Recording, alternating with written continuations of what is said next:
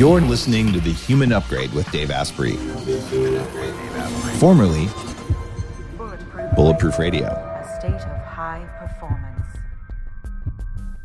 For 10 years, across 1,000 episodes and 250 million listens, my podcast has elevated what you knew about the capabilities of your mind and body. And because we're at the 10-year anniversary, I'm evolving Bulletproof Radio even further in my plan to upgrade humanity, and I'm evolving myself as well. I invite you to expand your knowledge, explore your performance, and embrace your possibility with The Human Upgrade. You'll meet bright thinkers and radical doers who push the boundaries of science, technology, personal development, and human performance in every way imaginable. Every guest you listen to, every topic you learn about, every new idea you discover on this podcast is there to move you forward. Join me on this next evolution to upgrade your mind, body, and life. And be sure that you're subscribed to The Human Upgrade with Dave Asprey on your favorite podcast platform so you hear every single episode. My commitment to you is that the time you spend with me on The Human Upgrade will always return more value to you than you spent on it. You're listening to The Human Upgrade with Dave Asprey, formerly known as Bulletproof Radio. Actually, not me that's formerly known as Bulletproof Radio, but the show was formerly Bulletproof Radio. I was formerly known as the artist, formerly known as Prince, but that was in a different life. Never mind. All right. Clearly, this morning I've been intermittent fasting. I've not had enough coffee, but I do have nice marks on my arm from the needles because I was getting some labs drawn this morning, but nothing like a sexy lab. This was just basic stuff because I'm going to have a bone in my foot sawn in half. Why? Well, why not? We'll get into that. And how do you prepare for surgery and how do you heal way faster than you're supposed to after surgery? I'm going to do a whole episode for you with a lot of details and a lot of extra camera work, but that's coming up in a couple of weeks here. So you'll hear more about that later. Today, though, we are going to talk about blood.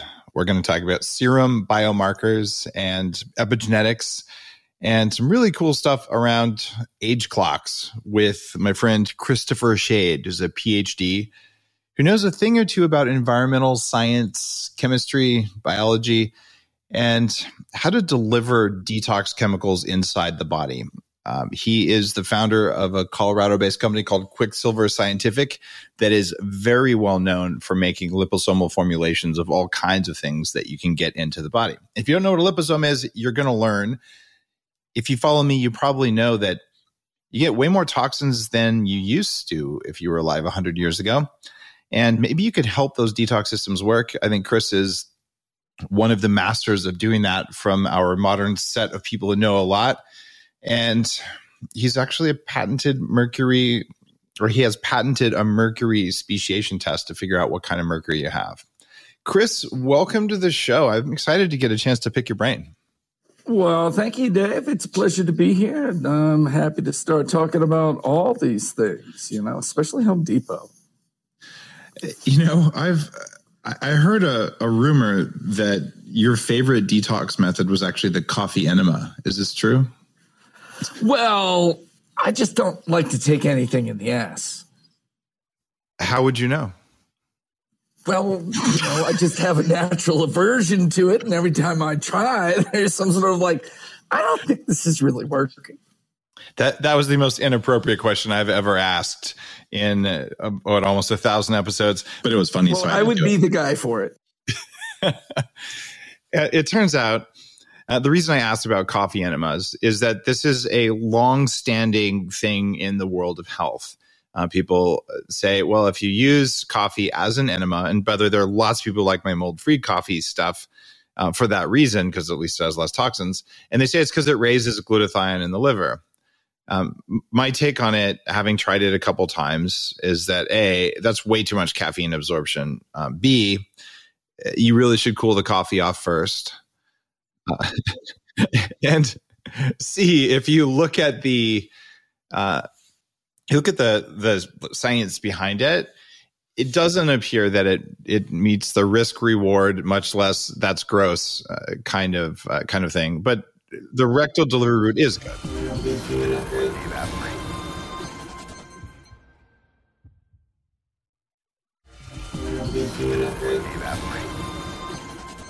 So we're going to get into some more of how do you really increase glutathione that way.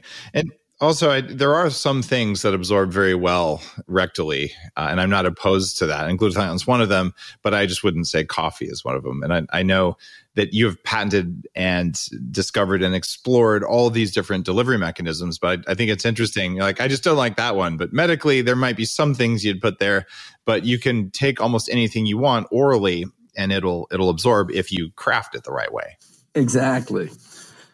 And I see a lot of the people who are really sick, they get to where their bile's all jacked up. And, when we talk about detox, that whole detox being totally coordinated with bile flow that's a major thing. Toxins leave on bile flow outlets from your liver. And so people who get locked up in there need some help. And so they turn to the coffee enema because it's supposed to open that up. And I do believe that it does. It opens up and forces some bile flow out of the liver. But there's so many other products that do that as well. Oh, man. You said some words that get me really excited. Bile flow.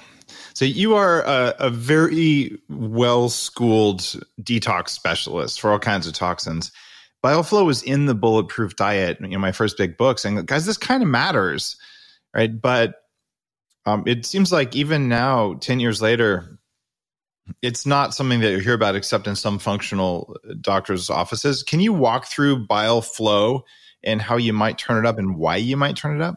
Totally. And a lot of my friends who are naturopaths always love that I talk about bile flow. And, naturopaths always talked about opening up bile flow, and you look to the use of bitters, not just in cocktails, but where'd that come from? That was sort of the cure-all in the early 1900s, late 1800s. And how did it help so many different things?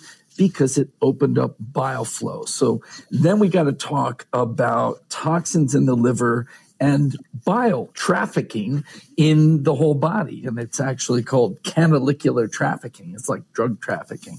I was trying to make it to that conference to speak, but I got picked up at Denver International Airport and I was arrested for canalicular trafficking. Nice. The dad jokes don't stop. Functional medicine dad jokes. It's like a Venn diagram of 6 people, but half of them are here in our audience. So it's all good.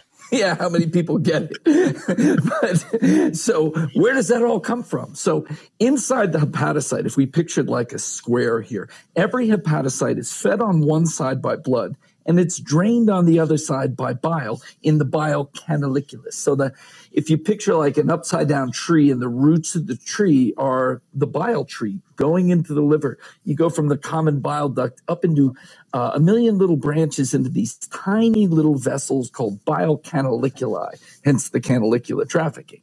So every cell, blood's coming on one side and you're pulling toxins in.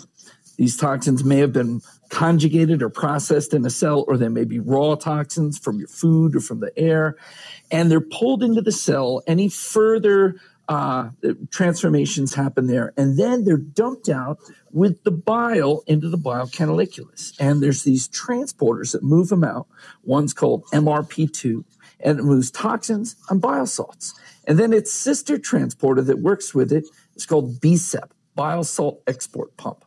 And these are co-regulated. They turn up together, they turn down together. So these toxins and bile salts are pumping out of the hepatocyte. Now, there's other transporters on the blood side. One is moving bile salts in. So bile salts, we all think of bile as this thing for digestion, and it goes into the upper GI and it emulsifies fats. It's got some digestive enzymes, and any that you don't use in the lower GI, you reabsorb, bring back into the blood, so you don't have to resynthesize those. So you're pulling in bile salts and toxins into the hepatocyte. But there's 2 doors that push out of the hepatocyte into the blood, and one moves bile salts and one moves toxins. Now, why are they there? So normally we're drawing through the liver cell, the hepatocyte, into the bile and out. But when certain things block the flow of bile out of the hepatocyte, then these things build up in the cell and cause all of this disruption in the cell, and the cell has to get rid of them or it's going to die. The bile salts are detergents, are going to dissolve the cell. The toxins are causing chemical stress and oxidative stress. So when they can't go out of the cell, they build up and then they dump back into the blood. All these bile salts and toxins rush into the blood. They redistribute into the body. They go to the kidneys and they cause kidney stress. The kidney tries to keep up with them, but then it gets blocked. They go to the skin. They first cause itching. The bile salts lodge under the skin and they cause itching and pruritus. Then the toxins come out through the skin and they cause rashes. And all these toxins are going to the brain too and causing inflammation, neuroinflammation, and brain fog and anxiety and stress. So that's all because you're not processing the toxins and dumping them out with the bile. And that's called intrahepatic or in the liver cholestasis versus like a gallstone, which is extrahepatic cholestasis. So we need to encourage the bile flow. So we got to talk about what blocks the bile flow and what opens the bile flow. All right. You're nailing it, Chris. When people think of bile, it's like, oh, I basically was puking and I had some green stuff, and that's all we know about it. But it's necessary to neutralize pH of stomach acid. It's necessary to break fats into tiny little globules that can be absorbed throughout the body.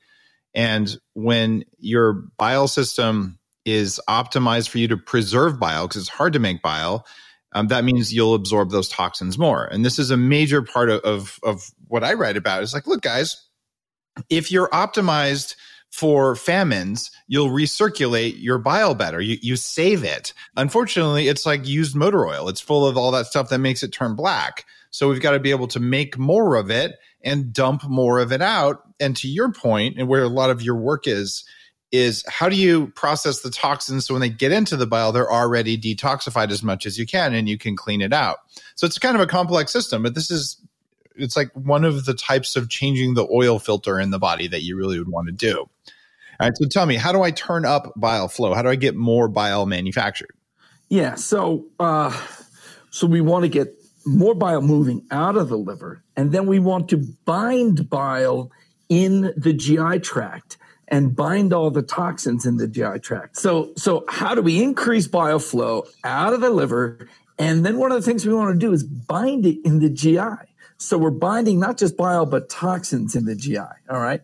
So moving bile flow. So we want to stimulate bile flow with things like bitters. So traditional bitters like gentian, one that I use a lot is myrrh, dandelion, all those bitter flavors that they have in the cocktail bitters, we also have in medicinal flavor. Okay, I have a question for you. Is the feeling I have towards mandates, does that count as a source of bitterness? It doesn't. That kind of bitterness, I think because it comes with all this sympathetic stress, like when we want to kill things, then it actually blocks our bile. So it's like a bitter anti-bitter. So biological bitters, unfortunately, sociological and government overreach bitters don't count. No, those kind of bitters actually put you into sympathetic stress because that's actually one of the breaking points of bile flow. And biologics, the biologics that we want, so bitter compounds are one of them. Phosphatidylcholine. So phosphatidylcholine is always being donated from the cell membranes in the hepatocyte into the bile flow to keep the bile flow fluid. You'll hear people talk about sludgy bile and sludgy gallbladder. That's not enough PC. So bitters and PC are going to keep these things moving. And we're going to use those in detox protocols. But then when they get down to the GI tract, we're going to use a bunch of binders, things like charcoal, zeolites, chitosan. If you're using prescriptions, it would be cholestyramine and Welchol.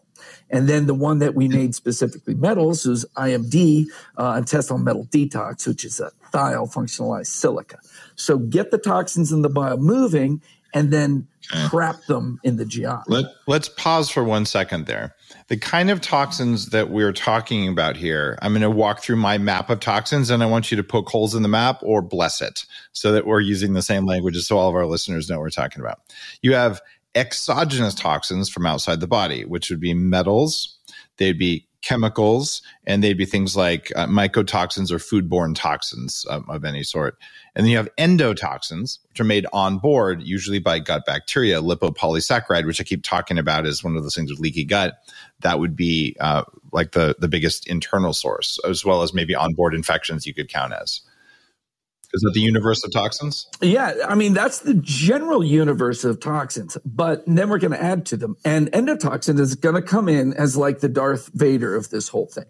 So you've got the environmental toxins and then endogenous toxins. And so I'm going to add to your endogenous toxins. First, take your endotoxin. So endotoxin are parts of bacteria. So as bacteria die and break down, parts of their cell membranes get absorbed across leaky gut barriers. Now, they also get absorbed across your oral cavity when you have periodontitis or when you have urinary tract infections. These are all large sources of endotoxin. And it's also called lipopolysaccharide. I kind of like lipopolysaccharide more because endotoxin sort of implies that we're making it endogenously, but it's the bacteria parts. And the bacteria parts are getting in. And the problem there is that the immune system sees those parts as actual bacteria. And it recognizes their chemistry and it sounds the inflammatory alarm to try to kill them. And the inflammatory alarm is a pro-oxidant alarm. It is making superoxide, hypochlorous acid, things like bleach, and it's trying to go kill them. So it turns up pro-oxidant activity and turns down antioxidant activity. Now, the problem is all the detoxification reactions are part of your antioxidant system.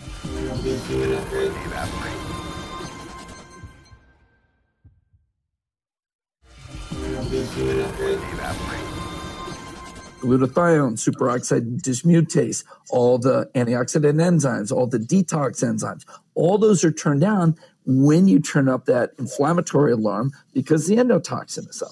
All right, now there's a couple things that come from that. When that happens at a systemic level and a cellular level. So say at a cellular level, you have, let's say on a scale of 1 to 10, 5 toxin units of cellular toxin, of mix of metals and pesticides and mold toxins. And you're doing okay with that because your antioxidant system is running at an 8. Let me pause you for 1 second. I mean, you and I both lecture at the American Academy of Anti-Aging Medicine, all that stuff. What percentage of people listening to this would you imagine have meaningful amounts of metals or molds or these other toxins you're talking about? Everybody's got a meaningful amount. Everybody on this podcast is sitting at like a 3 to a 5. But out of 10, right? Yeah. There you go. Okay, that's important. Everyone listening, even if you feel okay, this stuff builds up because of the world we built. Just flat out. But then so many people will come to me, you know, and they're biohackers and this and that. They're like, oh my God, I did some testing and I'm way up here because I started eating paleo and I'm eating all this tuna. I've got all this mercury, or my house had a flood and I've got all these mold toxins, or I live in the Central Valley of California and I've got all these pesticides. I'm down in Orange County and I've got all these, you know, gasoline chemicals. So people can have surprisingly high amounts even when they're eating good. But then you go back to this story of your relative detoxification rate at a cellular level. So you've got a 5 toxicity and an 8 detox level. So everything's fine because your detoxification is exceeding your toxification.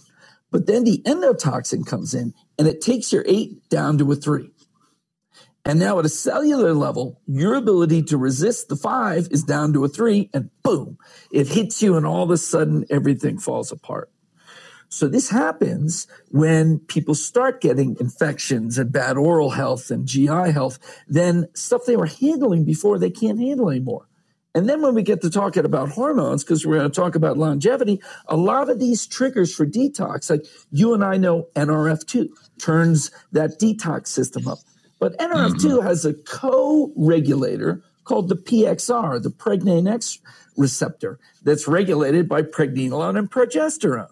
So how many, 45-year-old, 50-year-old women do you know who all of a sudden are super toxic from their amalgams, from their environment, blah, blah, blah, because hormones can bring your 8 down to a 3 too. Well, you actually hit the most important longevity thing you could have talked about, which is if you have a highly resilient system where your detoxability is a 10 and your toxin intake and toxin onboard production is a 1, you can get in a car accident and have someone pour Ebola on you and you'll probably live. You might not like it, but you'll probably live, and not dying is anti-aging last time I checked, right? So if you're walking around though and you're like, oh, I feel fine. I'm at a 6 detox and a 5 tox. Dude, you're walking around on the edge, but you feel just fine. Right. And then you're easy to kill. And I want to build a world full of people who are really hard to kill. Really hard. And the resilience is the biggest thing for me. And this whole idea of this longevity wheel that we've created, everything is about creating resilience. And as we get into all these little things that go along with detox, and we get into more endogenous toxemia, all that stuff produces resilience. All right. Yeah. So endotoxin does that at a cellular level, but that's the main culprit for doing it at a liver level, for stopping that transit of the toxins out into the bile. And so when the endotoxin's high, it's hard to get anything done on a detox level. That's why you have to clear your gut. It's actually kind of funny. If you learn to think like a computer, or especially a network engineer, there's a whole bunch of interrelated systems. And if one of them is broken, it'll have an effect on the other. But when you look at detox pathways, you look at aging, it's a very similar mindset, way more so than you would think, even though humans are clearly not meat robots and we're not meat computers and our brains don't process information like a computer. But the idea of managing a complex system instead of a single thing, it's important. And that means we have to have models to do it. That's how I would teach engineering when I taught network engineering classes. And one of the reasons I wanted to have you on the show is that you have your longevity wheel here, which is a really cool way of looking at aging and longevity.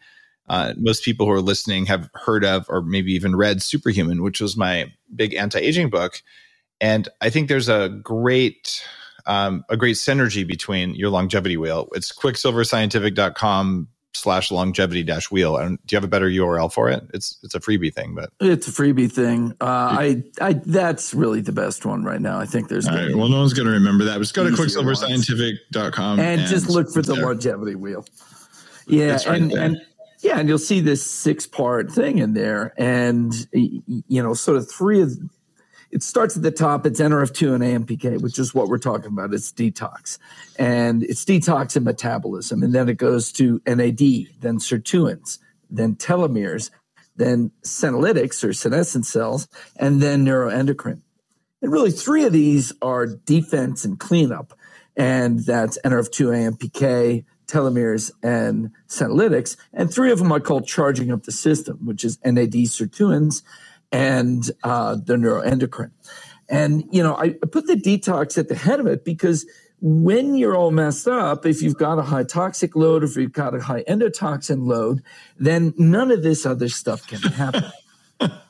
I almost want you to repeat that. You don't have to, but the idea that's so weird. If I have a toxin that prevents my cells from doing the repair and detox they're supposed to do, nothing will work very well. So what's the point of trying to get stronger and extend life if the basic things aren't working? If you put a stick in your spokes and you're saying, I'm going to pedal harder, it doesn't matter how hard you pedal. It's just not going to work until you pull the stick out. And so much of aging is pulling the stick out to let the body do what it's supposed to do, and then becoming stronger. And I feel like you're one of the few guys who's really got that algorithm down, because you started out looking at environmental medicine and detox pathways.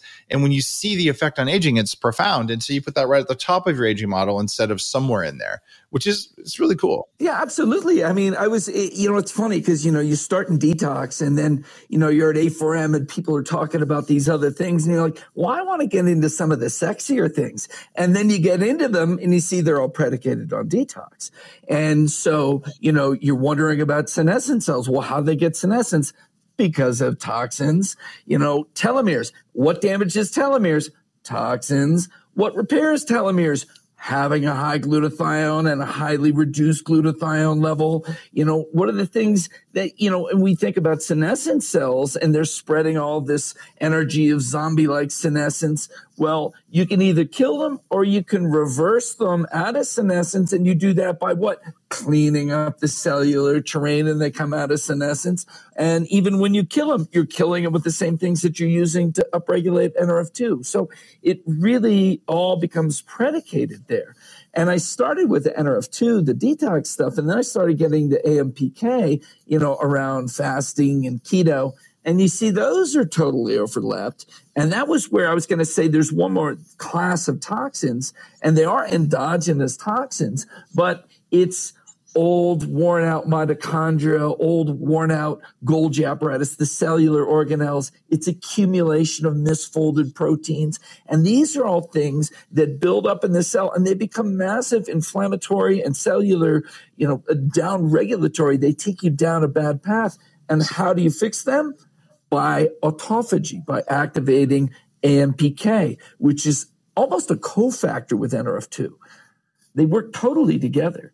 And then that clears out old accumulations of proteins that get into the mitochondria and damage the mitochondria, or they're held in lysosomes, or damaging everything in the cell. And they clear all that stuff out, and they make way for making new mitochondria and higher density of mitochondria that comes with the sirtuin stuff. So AMPK and NRF2 are step one, but then to really get that codified into more better mitochondria, then you need sirtuins to come on top of that. And for that, you need NAD. So they're secondary after the cleanup of the environmental toxins and after the cleanup of the bad cell parts and the protein accumulations. Deborah from the Upgrade Collective here, my mentorship group, our live audience, is asking, do you have to follow the longevity wheel in order here? Or it seems like it's a framework you would kind of do it all at once. How does that work? In order is first to do detox, and then work on interleave that with AMPK, and then NAD, sirtuins, and neuroendocrine stuff. And so that's when we did this 3-month program with the age clocks. We did a month with this, is our detox regimen, our basic one, push catch liver detox. So that's liver sauce that activates cellular NRF2, activates bile flow, and activates some AMPK so that toxins move out, they move through the liver, and then a half hour later you come in with your binders. So you just do that a couple times a day. Then the next month you move to a slightly different liposome set that's more AMPK dominant. So you're moving more fat out, you're doing more autophagy, and then you're adding a lot of NAD boosters. And then after that, you graduate. So it's a very logical approach that says maybe you should take out the trash before you remodel. I mean, it's shocking. And even in the cell, it's like with the unfolded protein response, you're making I always call proteins are like little origami swans. Yeah, you make this long thread of peptides, then you got to fold it all up intricately and perfectly. And a whole bunch of them are like, oh, well, that's no good. Hold on, throw that in the corner, make another one. It's like a writer, and they build up. And if you don't clear those out. You clear those out during fasting and exercise and all the things that raise AMPK activity. That's when you clear those up. And if you don't clear them up and they get so full in the cell that they make themselves cleared up, you usually end up killing the cell. It's funny, in the model of aging that I use as a framework for Superhuman, 2 of the 7 pillars of aging were intracellular and extracellular junk buildup. And you just nailed those, but calling them a toxin is really smart. And you also mentioned a study you did that I wanted to mention, because you validated it with True Diagnostic. And the founder of True Diagnostic was just on the show. Ryan was on. And you also worked with a serum biomarker lab. I'm trying to say its name, Ginfinity.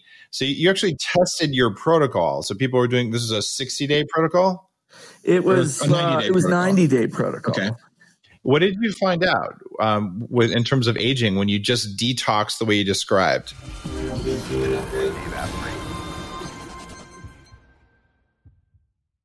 Everyone's talking about red light therapy beds, and for good reason.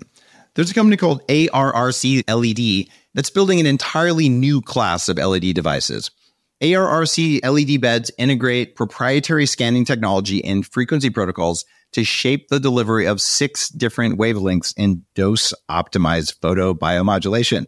Yes, that's a lot of words. What it is, though, is that photobiomodulation improves the underlying energetics of the cells in your body.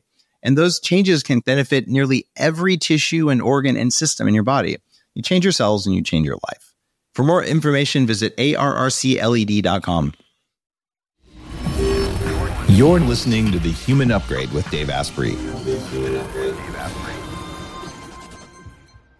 Yeah. And so we doing that push catch. The second, we were still doing push catch, but more with this AMP move and some NAD boosters. And the third month was more NAD boosters. And we were able to reverse the biological aging. We used a couple of the age clocks, the original Horvath clock, the new Dunedin Poem. I don't know who names these things, but it's called Dunedin Poem. This is why scientists shouldn't do marketing. I'm just saying. Yes, exactly.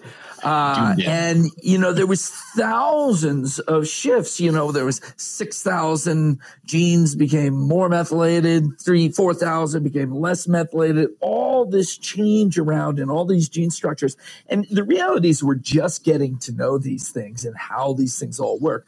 But the markers went the right direction. And we had a lot of change, which was interesting in some of the immune cell subsets. So monocytes, natural killer cells, beta cells, all had these positive correlations. And that's one of the nicest things. We're all in this immune problem right now, right? So we got this global immune fear.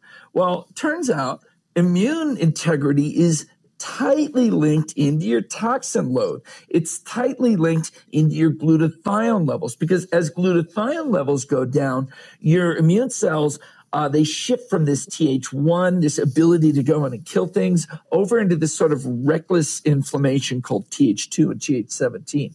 So as toxins come in, a high load or lowering glutathione, that's shifting your immune cells, and then AMPK. So we talked a little bit autophagy, and autophagy during AMPK activation will take like an old mitochondria that's beat up, and it'll kill it, dissolve it, and release all those, all the basic constituents for making new ones. Well, it turns out that's what you do with viruses, bacteria, parasites. You pull them in, you tuck them into an autophagosome, which is this little liposome that you put all these dead parts in and break it all down in.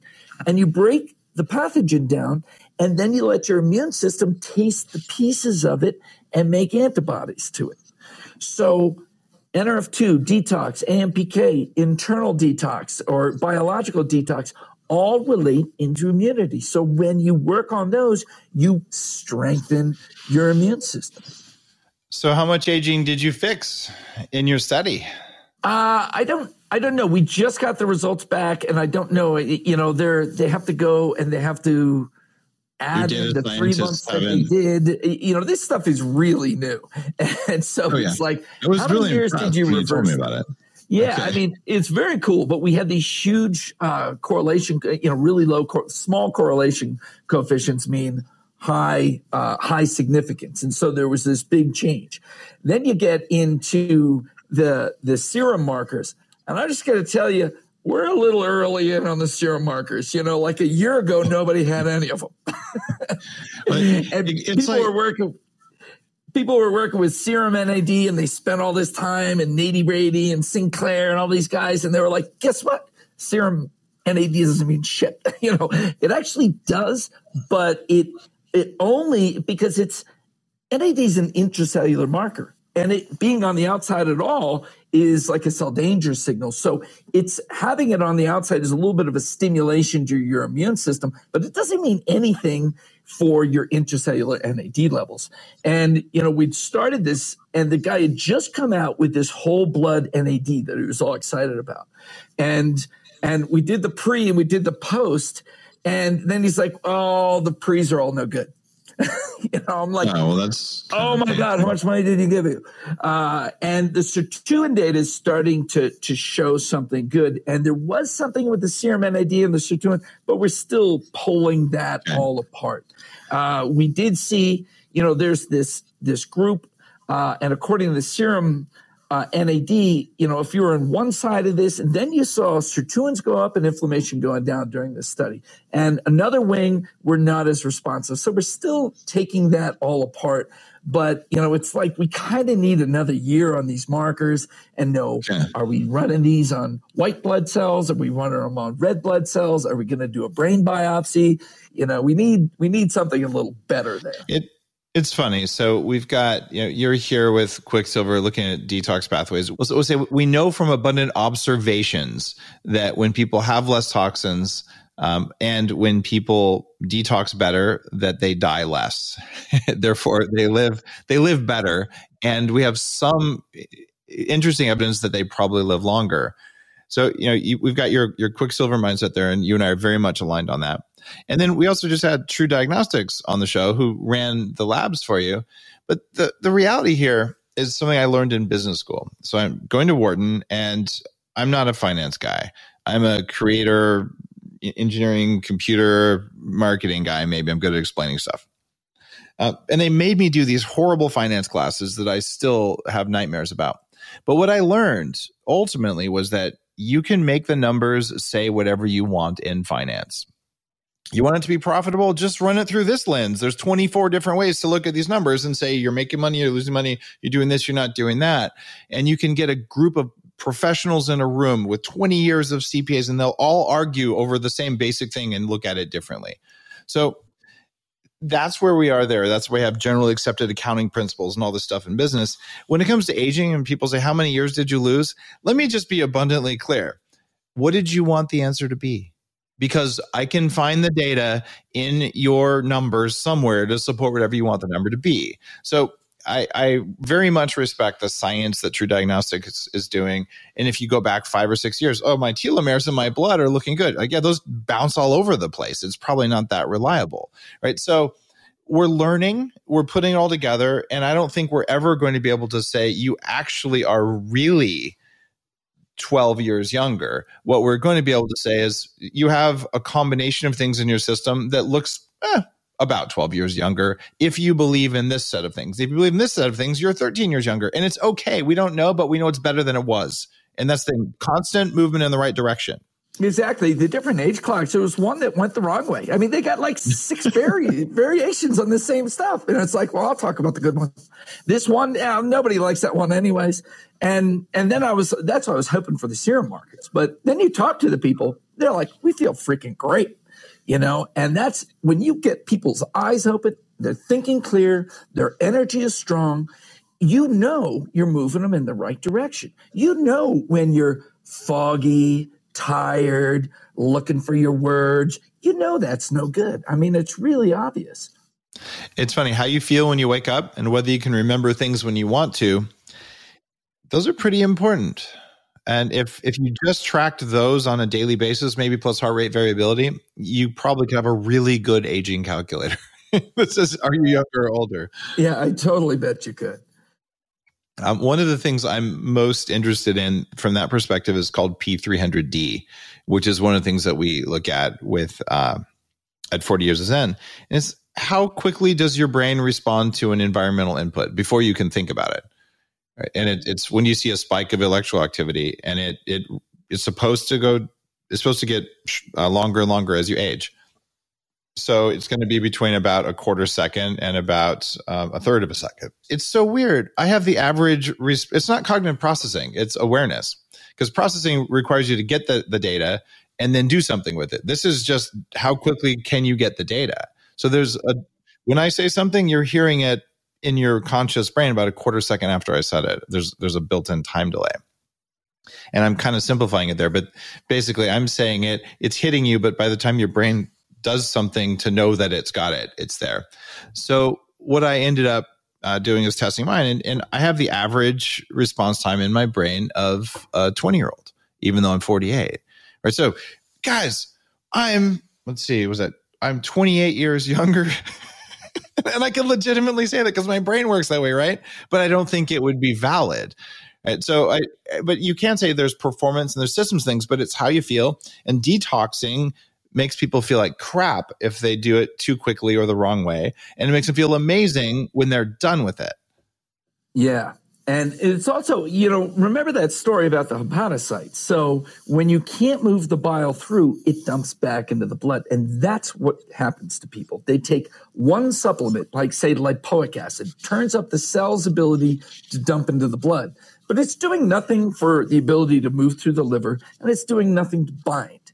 And so this is what we found. I mean, you remember years ago, you and I talked at Autism One. You were sort of on the rise at Bulletproof, and I was just figuring out how to do this by working on autistic kids. It's the hardest group to do. And that was where we learned we had to couple the bile flow to the cellular detox and then couple that to the binders. And then the one other thing we needed to add in, and we were doing it right about then, was CBD to stop the neuroinflammation. And so, we talked about endotoxin blocking the flow of bile, but we got to talk about the other stuff that goes into that. All right. So one, we talked about bad detox there. So bad detox is we push it out of the cells, but we don't process it through the liver and bind it in the GI. All right. So we got to put those two in. So again, what blocks that movement out of the hepatocyte into the bile? So we talked about inflammation. Now, we can also talk about just stress, and let's bring in hormones too. All right. So estrogen excess will block that just the same way that endotoxin does. Okay. Let me ask this. Is estrogen a toxin? Estrogen on its own can be a toxin. Yes, it can be. Yes. We've all been there. You've been there. Well, I mean, it's not politically correct to say that, but estrogen is not good for you, right? And it's, of course, if you're a woman, you need to have a certain amount of it, but a little bit extra will trash you. And if you're a guy, you need very little of it. And the more you have, the worse your biology works. Yeah. And so now go to the brain. So what does estrogen do in the brain? So in the brain, we have, on an autonomic level, we have sympathetic and parasympathetic in our whole system. And so sympathetic is fight or flight. Parasympathetic is rest, digest, repair, regenerate, detoxify. We measure that by heart rate variability and things like that. That's the autonomic nervous system. Now, in the central nervous system, we have two neurotransmitters that go with that. We have glutamate being the fight or flight sympathetic one, but it's also memory and being sharp. And so if we need glutamate, but too much winds up anxiety and irritability. GABA, on the other hand, is our Zen neurotransmitter, and that's calming us down, and that's feeding digestion and all these things. So there's go and there's calm. Now, what does estrogen do? It winds up the glutamate receptors, so they hyperfire. And what does that do in the absence of a counterbalance? Makes you irritable and anxious, and makes you sympathetic dominant and locks your bile flow. In fact, all sympathetic dominant, fight or flight, locks your bile flow. And the antidote for that is progesterone. And progesterone, when it goes to the brain, it amplifies the GABA receptors. So you've got that hormone thing going on between those two right there. So any stress will tend to lock things up, and any calming will tend to open things up. And interestingly, if you taste progesterone, it's super, super bitter. It's opening up the liver. So progesterone is wonderful for opening up the bitter and for using with all these bitter herbs. And why are we talking more about women? Well, women get more cholestasis than men. They have more gallbladder removals than men. They have more of a problem there. So there are all these things that block detox, is being all stressed out. In fact, do you know Dr. Michael Platt? No. He was on the show somewhere in the 600s, and he had 40 years of medical practice, board certified internal medicine guy. And you could basically say, I have this. And before you could finish what the problem was, you just say progesterone. And like the whole episode is fascinating. It's like, here's what progesterone does. Like, oh, you have muscle tension, put some progesterone in there, it goes away. It's kind of a magic thing. No, it really is magic. And it's magic for men, too, for sleep, for relaxation. In fact, we're releasing our female hormone system. We have a complete female bioidentical replacement therapy over the counter that's based on a nano DHEA and then a topical nano progesterone. I was going to ask you about that because several people in the Upgrade Collective are saying, what's the take on this? So this is over-the-counter hormone replacement by going upstream from where the pharmaceuticals are. So tell me what you're doing for women's hormone replacement. Yeah, this has been awesome. And I developed this years ago, but I had to get some patents in on it because of we're going to do testosterone through the compounding pharmacies. So I had to get that all in, and that put off release, but I've had a couple people on it for 2 years. So on one side, we have DHEA. The product's called DHEA Plus Female Hormone Tonic. And then the other side, we have progesterone plus replenishing serum. So progesterone, you have to do topical as an OTC. And so we did a nano serum there, topical. So this morning I was kind of pissed off and being a bit of a prick. And so I did a little bit of that topical and calmed me down. Now, how do these systems work? So the DHEA plus is DHEA in a nanoparticle. Now, what that means is when you take a capsule of DHEA, as it's getting absorbed or while it goes to the liver, it becomes DHEA sulfate, which is what you circulate around. But in a nanoparticle, it goes in right through the oral cavity and right in the upper GI. It's just absorbing right in as raw DHEA. And raw DHEA is what transforms into estrogen and testosterone. So when you take this DHEA, it immediately fills up estrogen and testosterone, and preferentially through testosterone, because we couple with it chrysin, the aromatase inhibitor. Chrysin's very similar to the story of DHEA. Chrysin was known as this aromatase inhibitor in cell cultures, but when you take it orally, it sulfates or glucuronidates as you absorb, and it doesn't work very well as an aromatase inhibitor. But in a nanoparticle, it does. So the combination of the DHEA nanoparticle and the chrysin is leading, after you take it, you get high levels of DHEA, high levels of testosterone, and moderate levels of estrogen. Then we add also DIM in with it to make sure that your estrogen metabolites are going into the 2-hydroxy pool. And we add with it also specific adaptogens. We do fermented Korean ginseng, maca, and dongquai. So that's all to control where all of these things go. So that right there is going to fill up DHEA, testosterone, estrogen, and we have nanopregnenolone in there. That handles all of that. All right. I'm going to pause you for a second here.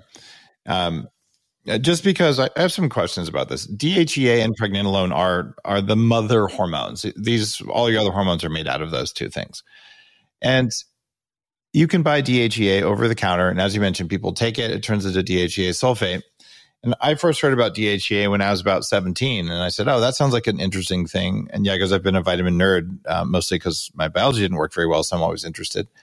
And I tried DHEA. And as a 17-year-old, you shouldn't lose your libido. But within 2 days of taking it, I'm like, that's weird. So I didn't take it for years. And even now, my DHEA tests low. But if I take any form of DHEA that I've tried, my labs will go up, but it has the same effect. And I'll grow boobs from it. So clearly I'm turning DHEA into estrogen. So I've always told people you should get your labs before you do DHEA. But what you do, what I love about your work is like, no, it's about the delivery system. So if you get the right thing to the right place at the right time, it does something different. So your nano DHEA, when it's paired with these well-known things like chrysin, the adaptogens, does that mean that it's going to go in the right direction? And I'm not a female, but I mean, is there a DHEA coming out? Less of it. Yeah, we've run a bunch of labs, and less of it goes into estrogen. And you need to keep a certain amount of estrogen. Women without estrogen will lose all their libido. They'll have vaginal dryness. They'll have thinning of the skin, and a lot of these aging markers. It's just about having the right amount. So you get this moderate amount of estrogen. The testosterone goes to the high end of the natural ranges, like, in the 50 to 80 range, depending upon the person. And the DHEA runs kind of super physiologically, sort of 500 to 700, which is fine for DHEA because DHEA has all these metabolic effects. It affects both estrogen and androgen receptors, and it does all these different good things for you. So pairing it, and we went through pairing it with different things like different adaptogens in there, and it had different effects. And when we got the right amount of adaptogens, we got all the great effects. In fact, because like ginseng will increase it'll increase the hormone receptors. So your estrogen and androgen receptors actually go up. So for a given amount of hormones, you get more hormone activity. And that's sort of one of the X factors that we have to get to understand, because we can measure serum levels, but we can't measure receptor levels. So what modulates the receptor levels? So we tried a couple of different formulations along with the DHEA, and we found this really sweet spot where women's power goes up, their libido goes way up, their energy, their concentration, all that's in there. And then all you got to do is have the right amount of progesterone to chill the thing out. And that's the nanotopical progesterone. Wow. All right. I'm going to try your progesterone. I'm assuming that you can use progesterone, your formula, versus whatever is out there. So when should a man use testosterone? When should a man use progesterone versus a woman use progesterone? Well, you're going to use it whenever you're irritable, if you're snappy, if you're not sleeping well, and a lot of doctors give men progesterone when they need sleep. So it's any of those: too much go button, not enough calm, then you bring in the progesterone. And if you take a lot of testosterone, especially if you keep your estrogen kind of low, progesterone is a great moderator to that, to make you a little bit more compassionate, a little bit softer without any of the feminization and none of the gynecomastia. In fact, some of the doctors give, if they're given a lot of testosterone, they'll give progesterone with it, and there's data on it increasing erectile function. Oh, that's interesting. I guess you just have to rub the cream in the right way, and that solves the problem. Yeah. You totally didn't take the bait that's there. it. I'm sorry. I totally missed that for a second. It's All right. Rapid and vigorous rubbing. I took you right out of science mode into 7th grade mode, just like that. There's a couple of questions from our audience here. The question from Robin was, can you take too much progesterone? Yeah, well, look at the two. So on the DHEA, you have the more go hormone switches: DHEA, estrogen, and testosterone. And on progesterone, you have the slowdown switches. So fortunately, you can judge a lot of that by your mood and your temperament and your sleep.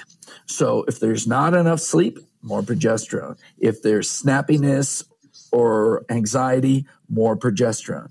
If you're too tired and slow, sleeping a lot, you're not really sharp, maybe back off on the progesterone, turn up the other side. But progesterone, like estrogen, Dave and I talk about really, keeping that in a zone. Progesterone's much more forgiving. And one of the things that you'll see when you look at the hormone declines over time is in women, progesterone declines precipitously after about 35, and estrogen declines more slowly. So sort of in the 30s and 40s, you're in this mild estrogen dominance, and eventually they're both in the toilet. And so during that time frame, sort of 35, as you go into perimenopause around 45, progesterone's always welcome on board. And like I said, for detox, it's hitting the pregnant X receptor and enabling NRF2, which is your master switch to turn up all your detox. So I believe in a lot of progesterone use. The general instructions are take this, before bed because it makes you a little bit more tired. But anytime you're amped up and you need to be a little bit more balanced, some progesterone on board gives you that balance. All right. This is the second time we've really gone deep on progesterone, and using it on occasion is fine, and using it regularly before bed is fine. And I will say that using it when you have just a lot of muscle tension for whatever reason, you should have your magnesium and your electrolytes and all that kind of stuff. But if there's a knot that doesn't want to go away and you put some of that on, it does seem to help. It works directly right there. And I think your nano formula, which I'm pretty excited to give it a try to. And it is your female hormone products. Can I take that? I mean, it has aromatase inhibitors, adaptogens. There's nothing in there that's going to be feminizing. So I could try the female stuff. I would keep it low, because here's the thing and that's where I'm trying to dial this in for men. The nano DHEA becomes estrogen very quickly. Okay. And the aromatase inhibitors is slowing that down, but the aromatase inhibitor, the chrysin metabolizes quickly. It's out of the body in 2 hours, and the DHEA persists. So I actually recently, because I kind of stimulated a whole bunch of stuff. I was trying to do a little adrenal reset. I was injecting some amniotic fluid and growth hormone in my dantian, and that turned up everything. And I had to chase that with every hormone under under the sun to like get the body all up with all of those signals I just gave it. And so I was taking it. So I'm trying to dial that in. I would, maybe take like an eighth of a teaspoon of that, because you kind of turn these things over very quickly into estrogens. But I think the progesterone is going to be a really good thing for you. And as I get all the data and figure out how to, use this with men, I'll let you know. Okay.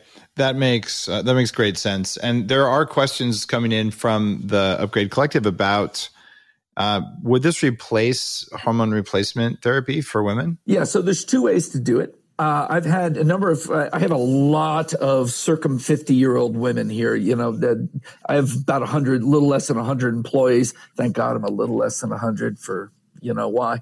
It's easy to have two companies. What you do is you just do a process of cell mitosis, and I have two companies that each have 50 employees. That is a good move. That's my manufacturing company and my sales company. Shocking. But right now I don't have to divide my cell. So I've had a number of people on this for 2 years without any other hormone inputs, and they're postmenopausal, and they love it. And so you can do that. Or you can use it as your DHEA source on top of doing some other bioidentical hormone replacement therapy. But then you probably only need about a quarter teaspoon. But the full teaspoon is 100 milligrams of DHEA, and it fills everything up. And so there's a couple different ways to use it, but we've seen it completely replace BHRT. And we do have links. The one thing you talked about, testing, and we have a link on our site when it goes up to Life Extension's hormone panels. Life Extension has great hormone panels. There's a $75 panel where you can look at the big four: DHEA, estrogen, testosterone, and progesterone. And you can make sure you can do it before, you can take this stuff, and you can monitor yourself every couple of months. That's the most important thing. I was going to say it, but you beat me to it. If you're working with a doctor and you're already on bioidentical hormone replacement, male or female, and you decide to do DHEA, and especially this amazing DHEA formula that Chris has put together for Quicksilver, you'd want to know what are your hormones now and what do they look like after you've done it for a while to see if you need more or less. And the good news is that if you are taking replacement hormones, which I've done since I was 26 because my hormones were so jacked up, what you end up doing is your body will self-regulate. So that means if you take something that can convert into, say, testosterone, well, then the body is unlikely to convert it into testosterone if you have enough of it. It's still, though, worth getting your numbers so that you know if you're pushing things in the wrong direction. And it's not that expensive to do it anymore. No, it's not. And, what we've seen over 2 years is that people go up to their level and they stay there for 2 years. You take them off, they go back down, and they're like, oh, wait, where did it all go? And you bring them up and they stay there. So it's nice and steady. But some women, they might have some influence that's driving them into making too much estrogen. And they're going to want to look at that. And if they have a really tricky system, then they're going to want to work with a doctor. Now, the other use of all this is when you just have adrenal fatigue. If you have burnout, you'll blow the whole system out. Your DHEA goes down. Everything goes down. And you can use this to fill the system back up as long as you're not using it just as a crutch to just keep going at 1,000,000 miles an hour. As long as you're addressing the sources of your burnout, you're doing your detox, you can use this to fill yourself up. And in fact, I didn't realize how many people, Dave and I are kind of the end of the metals era, or the beginning of the plastics and molds era. And I didn't realize how many young women were hormone dysregulated. Oh, it's a huge problem, man. It's nuts because of all this weird stuff, like the weird diets and plastic and BPA, and it's a soup out there. Yeah, I just went to this event Joe DiStefano runs, Runga, and I was expecting to talk to some of the 50-year-old women about this, but I had 3 women between 25 and 40 years old that had stopped cycling totally, and everything was all messed up. And, it was from exposures and stuff. And I was like, oh, wow. And so put them on full detox protocols, but talk to them about using the hormones to support the system as they're getting everything out. Because remember, the hormones are necessary for all the detox reactions. And so whether it's just adrenal burnout or some sort of toxin overload that's blowing at your hormone system, you can use this when you're younger to support the hormone system while you're resetting.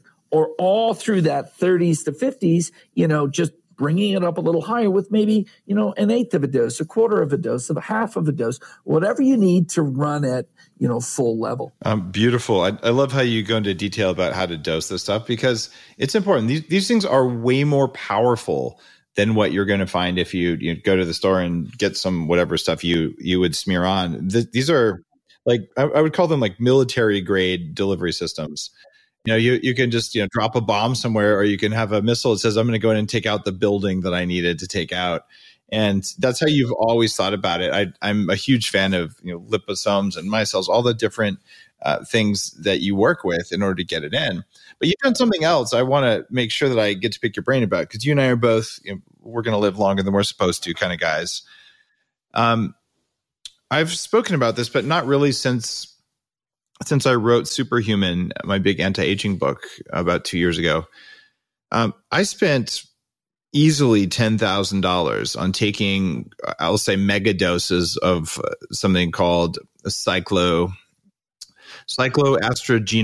and astragaloside. These are very expensive extracts of hundreds and hundreds of pounds of astragalus, and they're shown to lengthen telomeres. What you've done, though, for longevity is something that I'm really excited to be using. And I want to know what I'm supposed to be feeling. But your Longevity Elite, you actually made nanoparticles with things. Because frankly, I never got any noticeable or quantifiable benefits from taking. It was at least $1,000. Actually, it was more than 10 grand I spent. So it was at least $1,000 a month. And I did it for like 2 or 3 years. I didn't want to think about how much I spent on that. I want to know, what results are you seeing and what results should I feel? I mean, I'm just starting to take it, but what happens there? That's one that like powers up the system big time. So there's some pregnenolone in there. There's the fermented Korean ginseng, some hoshiwu, sort of classic Chinese, and then those pure astragalosides, astragaloside 4 and cycloestragonol. When I started putting astragaloside 4 in, and I almost like that one better from how it makes me feel, into some nanoparticles, it was like an immediate fill the adrenal thing. And it was I found that it works, for regenerating kidney function. There's papers on all that. And I believe that's because of its ability to upregulate klotho, Klotho.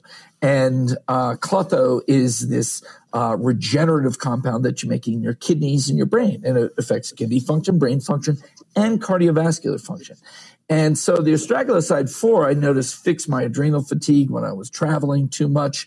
And I really like that. And I love all those klotho things. And then the cycloestragonol has all the data around lengthening of telomeres. So we put those two in there. And now we're going to set about, we haven't done a lot of testing around it. We did some of this serum klotho, but nobody knows where to measure klotho. Is it in the white blood cells, the red blood cells? It's going to take a while till we know even what to measure. And if I measure telomeres and administer cycloestragonol and measure them again, I'm violating a TA65 patent. So I'm a little bit trying to figure out how to test all this stuff out. Having a patent on testing is actually something that just needs to be banned. You should be able to measure anything you want, but there's an algorithm to interpret the data that might be different. But it's interesting. If you look back in Superhuman, I had several pages on klotho. And Jim Plant probably knows the most about that of anyone on the planet, because he's trying to make klotho. And he's a friend of mine who got me into it several years ago. It's one of the preeminent anti-aging proteins that no one knows how to manipulate yet. But if you can show that you're raising klotho levels with Longevity Elite, that's legit. Like I would love to talk to Jim and say, where should this be PBMCs, which are white blood cells? And for readers out there, or listeners, the reason you don't measure red blood cells is red blood cells aren't even freaking cells. They have no nucleus, they have no mitochondria, they're an oxygen transport system. And sometimes there's some things in there that are valid, sometimes there aren't. And then serum, often like NAD. NAD is not supposed to be in serum. It's not in there. And so measuring it in serum is a totally different, like it's measuring something totally different. It's not measuring NAD levels. AMPK, there was, in this study we had AMPK levels. Then I asked the guy later, should we have done that in serum? He goes, oh, no, I don't think it means anything. I'm like, well, why do we do it? And so a lot of these things, they got to be biopsies and stuff like that. So I'd love to talk to Jim about where we measure it, and then we can do the dosing and remeasure it. But to finish up on the longevity elite, you should feel your energy go up. A lot of older guys feel libido go up. It's just a big powering up of the system. Adrenals. I mean, there was one of the people that came into a naturopath that works for me. He's a big one remedy guy. And this woman came up after her father had died. She dealt with all the funeral and all this. It all came out of nowhere. She was a disaster, just a shell. And he gave her one thing, longevity elite. Comes in 30 days later, she's a new woman. Says this stuff is liquid gold. Because of that, you got the pregnenolone, the mother hormone. You got all the mitochondria. We don't realize that these really good adaptogens are mitochondrial enhancers. We got adrenal enhancing. We got the stress response. Controlling cortisol. We're increasing hormone receptor density. And so there was so much in there that just boosted up the system. And that's where the powering up comes in. It reminds me a lot of the old words about ginseng, is that it helps ameliorate fear and stress by just making you more powerful in your skin. It's really cool because I've always known your work and Quicksilver for really good delivery systems and primarily detox. So if someone says, I have a bunch of toxins, all right, you should go talk to Chris, look at what they've got. And there's a bunch of just fantastic products for that to go through the main pathways I talk about with my students. But what you've branched out into is hormone modulation for anti-aging with the new DHEA and the new progesterone. And I think having a progesterone that's got the correct delivery system is really profound, having a nano serum versus just regular cream. I have progesterone cream in my drawer somewhere, but it probably doesn't work very well. But then this new thing around lengthening telomeres and upregulating clotho with a delivery system that's never been used for those compounds, I'm pretty interested. So you've got a longevity and a hormone angle to what you're doing on top of detox. And I want to make sure people who listen for a while, they know I always say, look, you got to give us a discount because we're all learning all the time. We're also taking our biohacking dollars to live forever and stretching them. QuicksilverScientific.com/Dave, code Dave15, and they'll give you 15% off almost everything unless you're like doctor level products.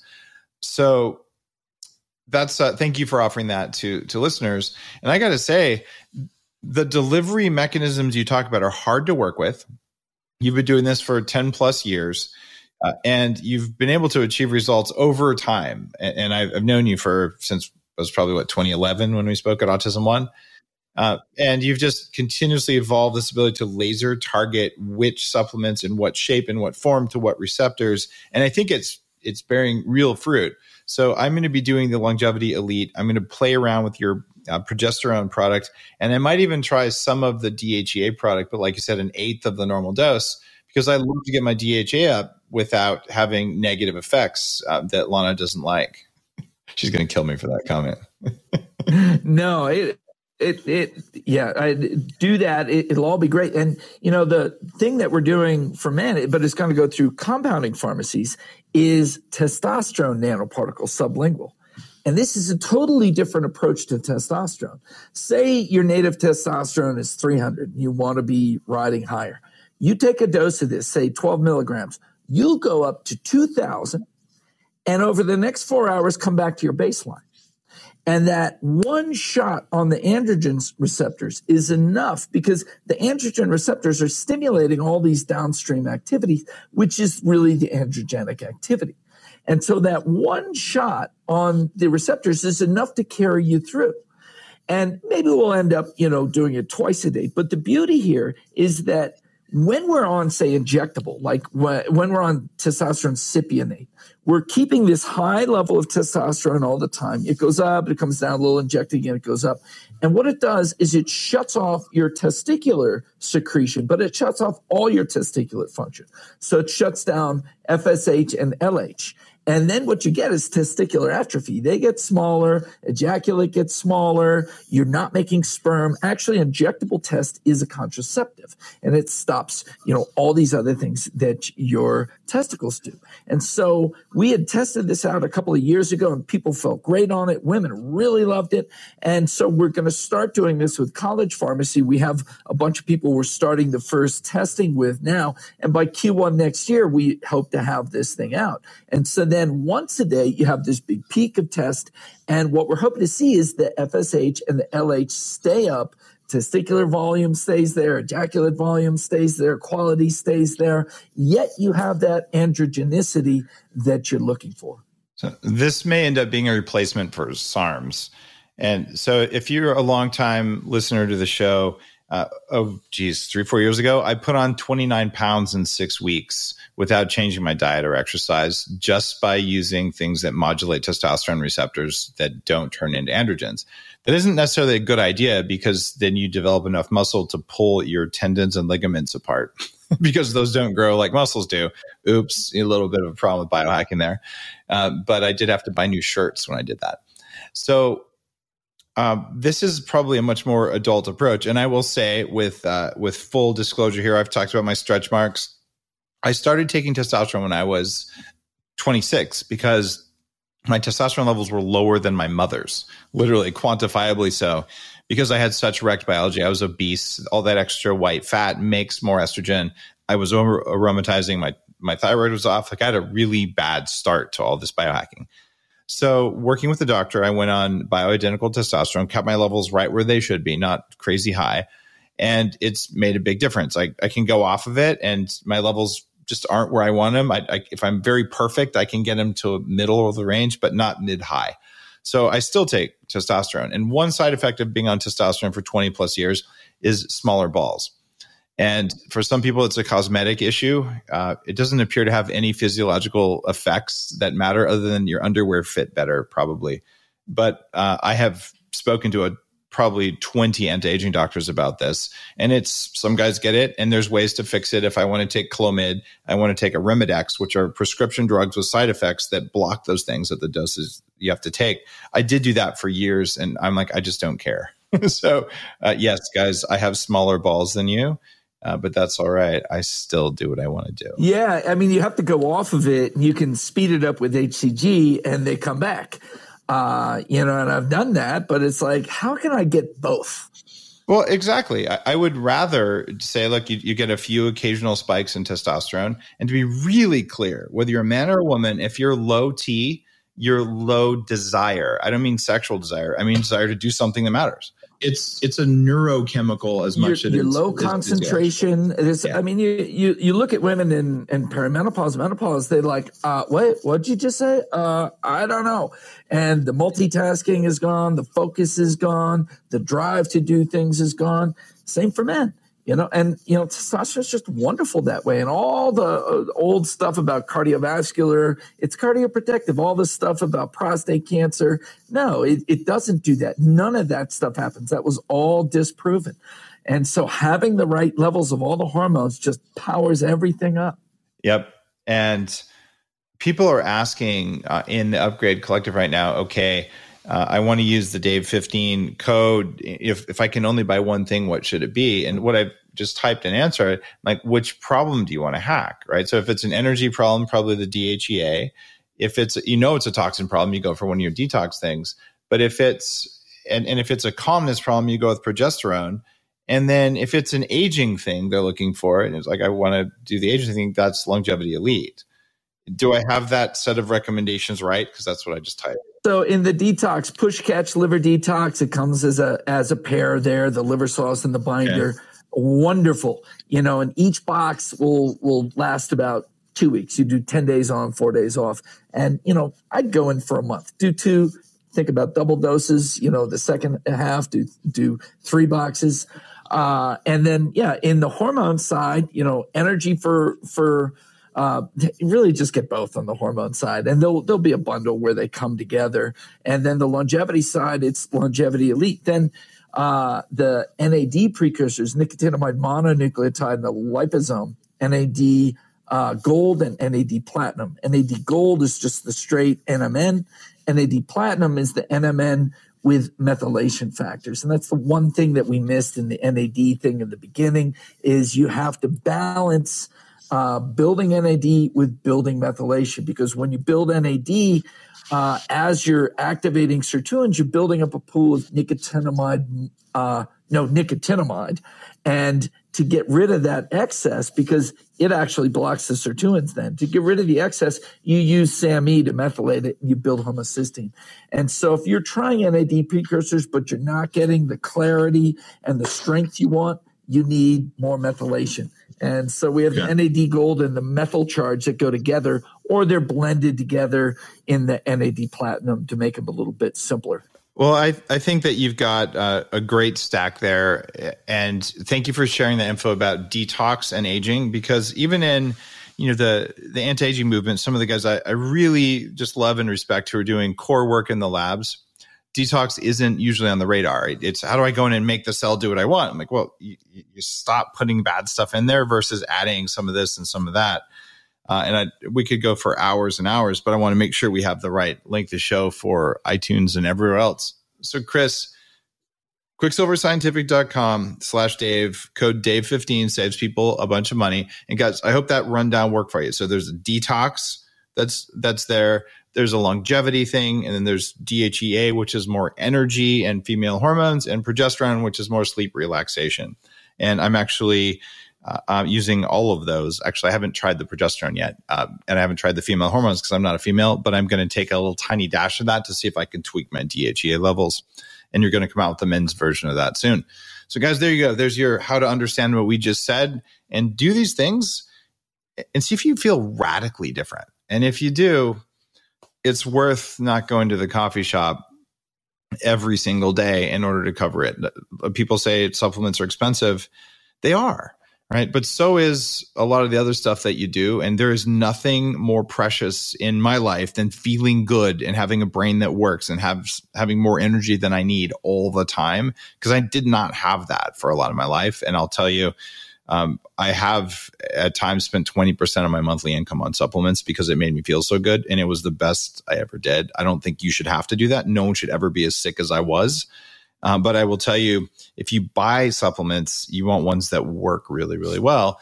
Chris has built a great reputation over the last decade, building just laser targeted stuff that you don't see somewhere else. So Chris, thanks, man. I appreciate you. Absolutely. Thanks so much. And, it really is stuff that works. You're going to pay more. You might pay twice as much, but, quercetin, 25-fold increase in bioavailability, CBD, 6-fold, curcumins are hundreds of fold. And so you're going to get more in. The DHEA, we're still trying to quantify it. It's, 10 to 20-fold higher. And that's where the changes happen, is when you get you get a nice pop of these things into the blood, and that's where everything happens. So don't be afraid to pay for it. And it's been a pleasure talking to you, Dave. I love talking about all these subjects, and thank you very much. If you liked the episode today, you know what to do. Well, leave a review. It's one of the best things you can possibly do. And if you want to be part of the studio audience, the guys who are asking questions and being able to check in and hear this as I was recording it, including the parts that didn't make it into the final edit, go to ourupgradecollective.com and sign up to be a part of my mentorship and membership group. I will teach you every single one of my books in structured courses that don't take very much time, so you learn that way. And there's a vibrant community with coaches who help you hack yourself. And of course, we all like Quicksilver products. See you on the next episode. You're listening to The Human Upgrade with Dave Asprey.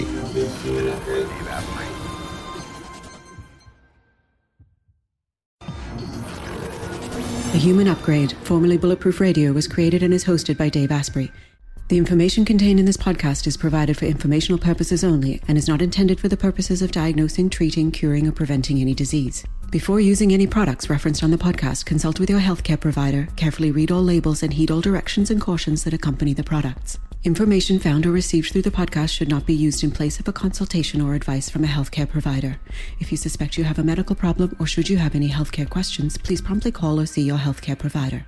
This podcast, including Dave Asprey and the producers, disclaim responsibility for any possible adverse effects from the use of information contained herein. Opinions of guests are their own, and this podcast does not endorse or accept responsibility for statements made by guests. This podcast does not make any representations or warranties about guest qualifications or credibility. This podcast may contain paid endorsements and advertisements for products or services. Individuals on this podcast may have a direct or indirect financial interest in products or services referred to herein. This podcast is owned by Bulletproof Media.